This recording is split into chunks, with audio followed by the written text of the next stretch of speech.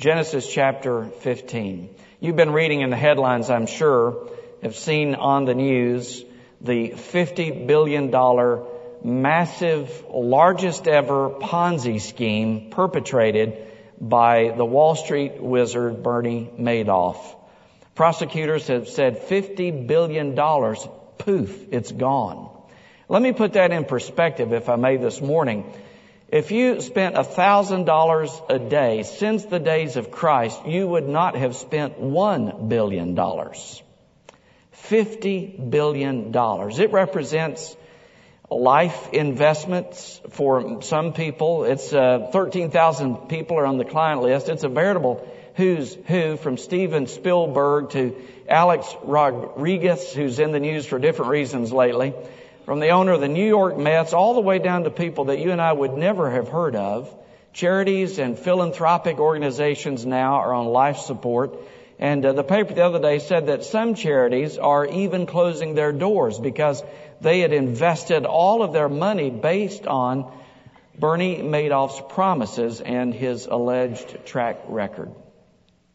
We don't know what we're going to read in the paper tomorrow. We don't know what's going to be on the breaking news tonight at 6 and at 10. But we do know who holds our tomorrows firmly and securely in the palm of his hand. And so in preparation for the Lord's table this morning, in Genesis chapter 15, I just want to take a few minutes and remind us of God's grace that often shows up in very unfamiliar places. Would you follow with me as we begin in God's inspired and therefore infallible, inerrant word in verse 1, and we're going to read the entire chapter. Verse 1, after these things, the word of the Lord came to Abram in a vision. Fear not, Abram, I am your shield. Your reward shall be very great. But Abram said, O Lord God, what will you give me? For I continue childless, and the heir of my house is Eliezer of Damascus. And Abram said in verse 3, Behold, you've given me no offspring, and a member of my household will be my heir. And behold, the word of the Lord came to him, This man shall not be your heir. Your very own son shall be your heir. And God, in verse 5, brought him outside and said, Look toward heaven and number the stars if you're able to number them. Then he said to him, So shall your offspring be. And he believed the Lord, and he counted it to him as righteousness. In verse 7, God said to him, I am the Lord who brought you out from Ur of the Chaldeans to give you this land to possess. But he said, O Lord God, how shall I know that I'm to possess it? He said to him, Bring me a heifer 3 years old, a female goat 3 years old, a ram 3 years old, a turtle dove, and a young pigeon. And they brought him all of these, cut them in half, and laid each half over against the other. But he did not cut the birds in half. And when birds of prey came down on the carcasses, Abram drove them away.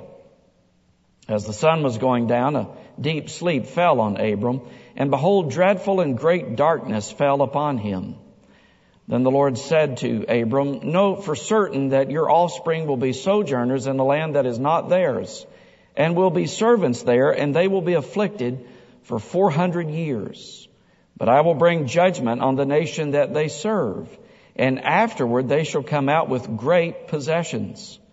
As for yourself, you shall go to your fathers in peace. You shall be buried in a good old age.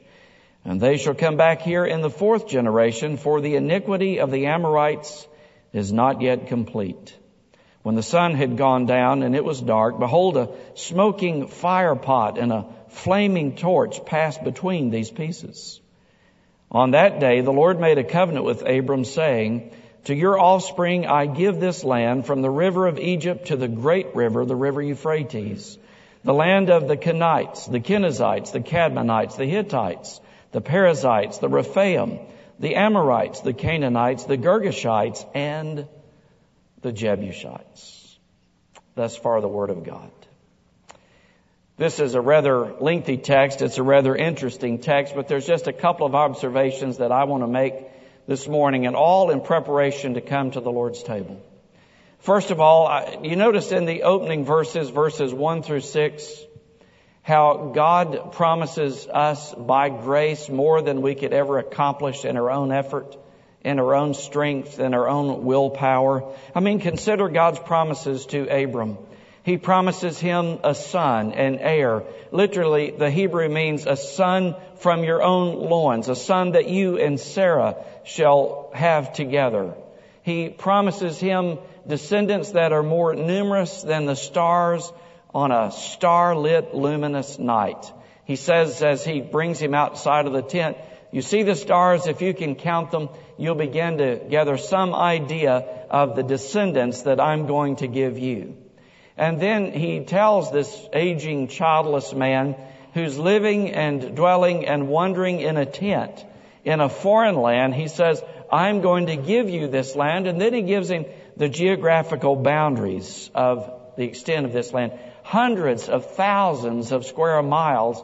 It's going to be yours, and it's going to belong to your descendants. Now, it would take nothing less than the omnipotent grace of God to bring this to pass. I mean, consider Abram.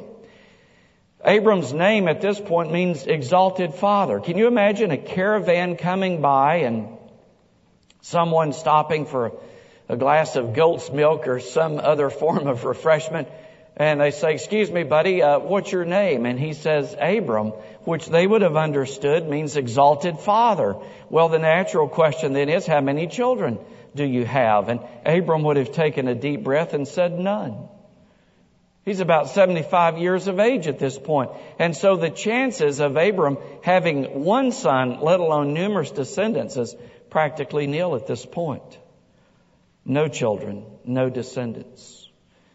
Can you imagine telling a man that's living in a tent, in an RV park, so to speak, wandering around in this great land of spacious boundaries, that you're going to own and possess this land?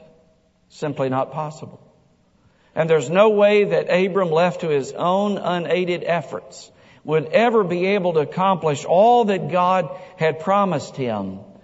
And you won't find any reason for this kind of grace in Abram, because if you found reasons for grace in Abram, it wouldn't be grace.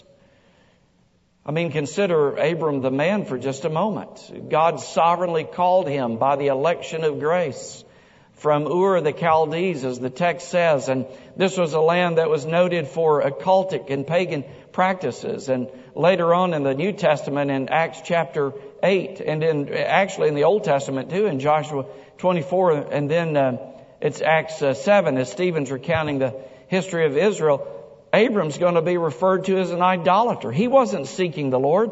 He was a man with a deep pagan background who had given himself to idolatry when the grace of God found him. And so here he is, childless, an old man, an aging man, wandering around in this land in a tent, and God makes extraordinarily great promises that are only possible because of the grace of God. You won't find any reason in Abraham for that kind of grace. I mean, consider from this point on something about Abram's character. In chapter 13, when he goes down into Egypt because there's a famine in this land that the Lord led him to, he abandons his wife out of self-preservation. You would think he would have learned his lesson with the Lord's intervention, but a little bit later in Genesis chapter 20, years later actually, Abram would abandon his wife a second time in a strange land to preserve his own life. Gentlemen, can you imagine disowning your wives over to another man to save your own life? This is Abram. Could you imagine about lying about that relationship twice? This is Abram. Can you imagine consenting to your wife's suggestion that you go into another woman in order to have this child that God promised because you're growing impatient and there's been a long delay? But in chapter 16, that's exactly what Abram would do. Can you imagine laughing in God's face in chapter 18 when he promises this child and your response is laughter?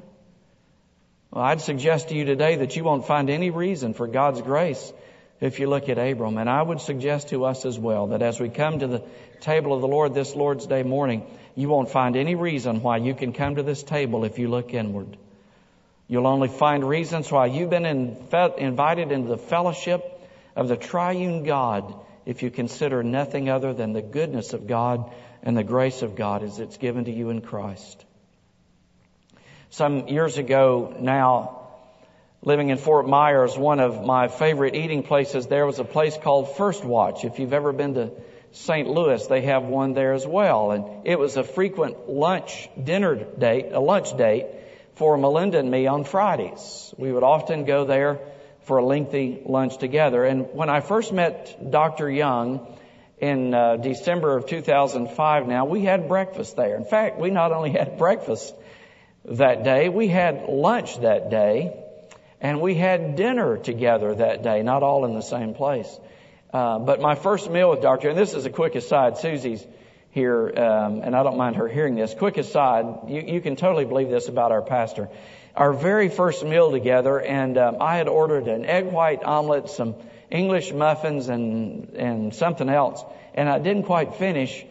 And Dr. Young pulls my plate over and says, "You're not going to eat all of that?" And I said, "No, you're welcome to it," as he had the first bite in his mouth. But after having lunch one day at First Watch, checking out on my way out, the cashier said inadvertently to me and someone else there, she said, "Well, it's like my mom always said, God helps those who helps themselves." And I said, "Oh, ma'am, on the contrary, God helps those who can't help themselves. And that's called grace." And so these promises come to an aging man. And they come to a man who owned nothing and is living in a tent. And they stagger the imagination. And God is going to do all of that and more out of the richness of His grace. You think about your own life this morning. God has given you by grace what you could never earn, never achieve, never supply by your own efforts. He's given you forgiveness. He's given you the righteousness of His Son. He's given you an inheritance that cannot be quantified or estimated because it is of eternal importance and value. He's given you the hope and promise, a living hope, 1 Peter says, that's founded upon the resurrection of Christ, an inheritance that's incorruptible, undefiled, that's kept in store in heaven. He's given all of that, and He's given it by grace. And here's the tangible proof this morning of God's grace to us as we come to the table. He brings us from death to life. He brings us from unbelief to faith. He enables our repentance. He grants forgiveness and acceptance. He gives fruit and gifts out of our fruitful endeavor in His name. He works and wills in us. And it's all of His grace, not because of anything found in us, or certainly not because of our efforts. Secondly, this text guarantees us grace. God guarantees us grace. And He secures His promise of grace in a binding covenant. The strange ceremony that's envisioned and recorded for us in Genesis 15 is the securing of those promises to Abraham. Abraham asked the question, and it's not really founded on unbelief, but I mean, you've got to realize here's a 75-year-old, maybe older man who's saying, how am I going to have a son? How am I going to have descendants as numerous or more numerous than the stars of the sky? And have you seen what I live in? How am I going to own and possess all of this land? How's this going to happen? And God has this response. He says, bring me some animals.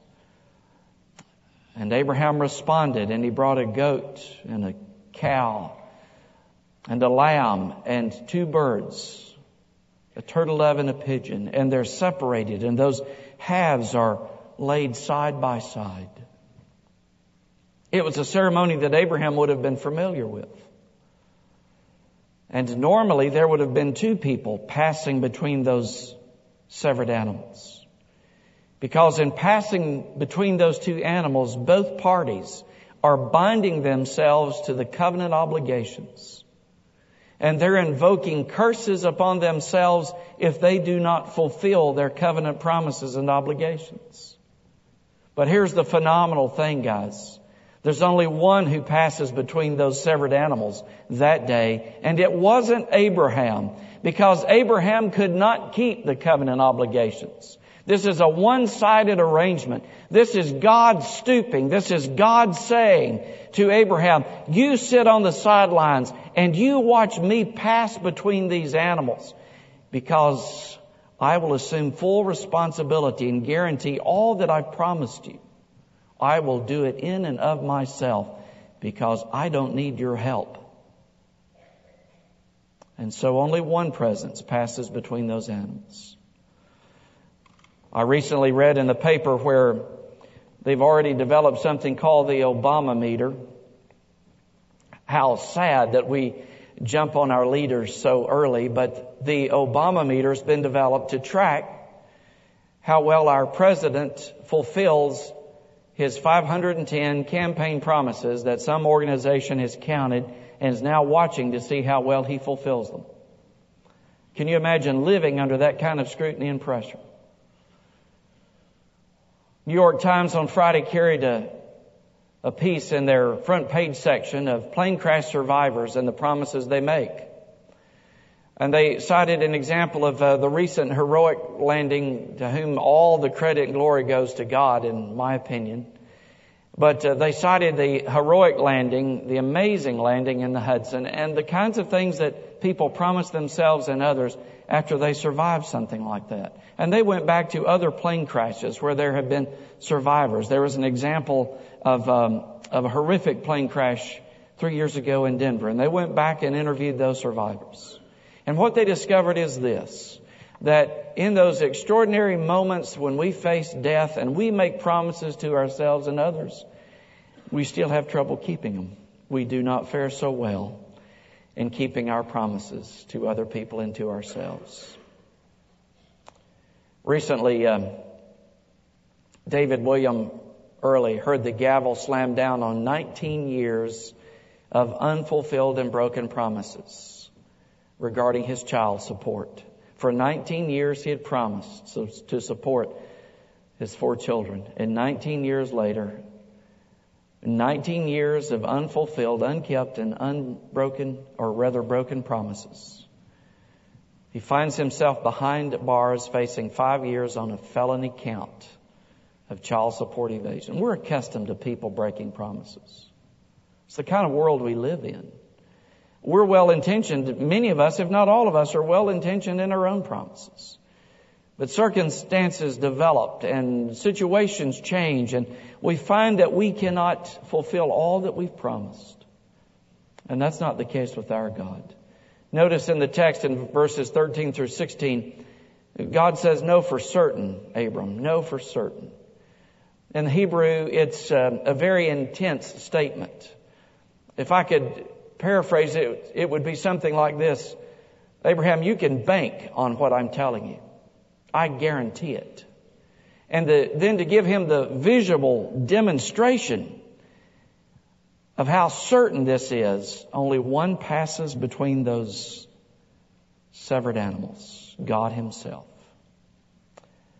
And so as we prepare to come to the table this morning, I hope that we're reminded that God gives us grace, and in giving us grace is able to accomplish far more than we could ever achieve or envision or pull off in our own efforts. And then God guarantees and secures that grace by binding Himself to His own covenantal obligations.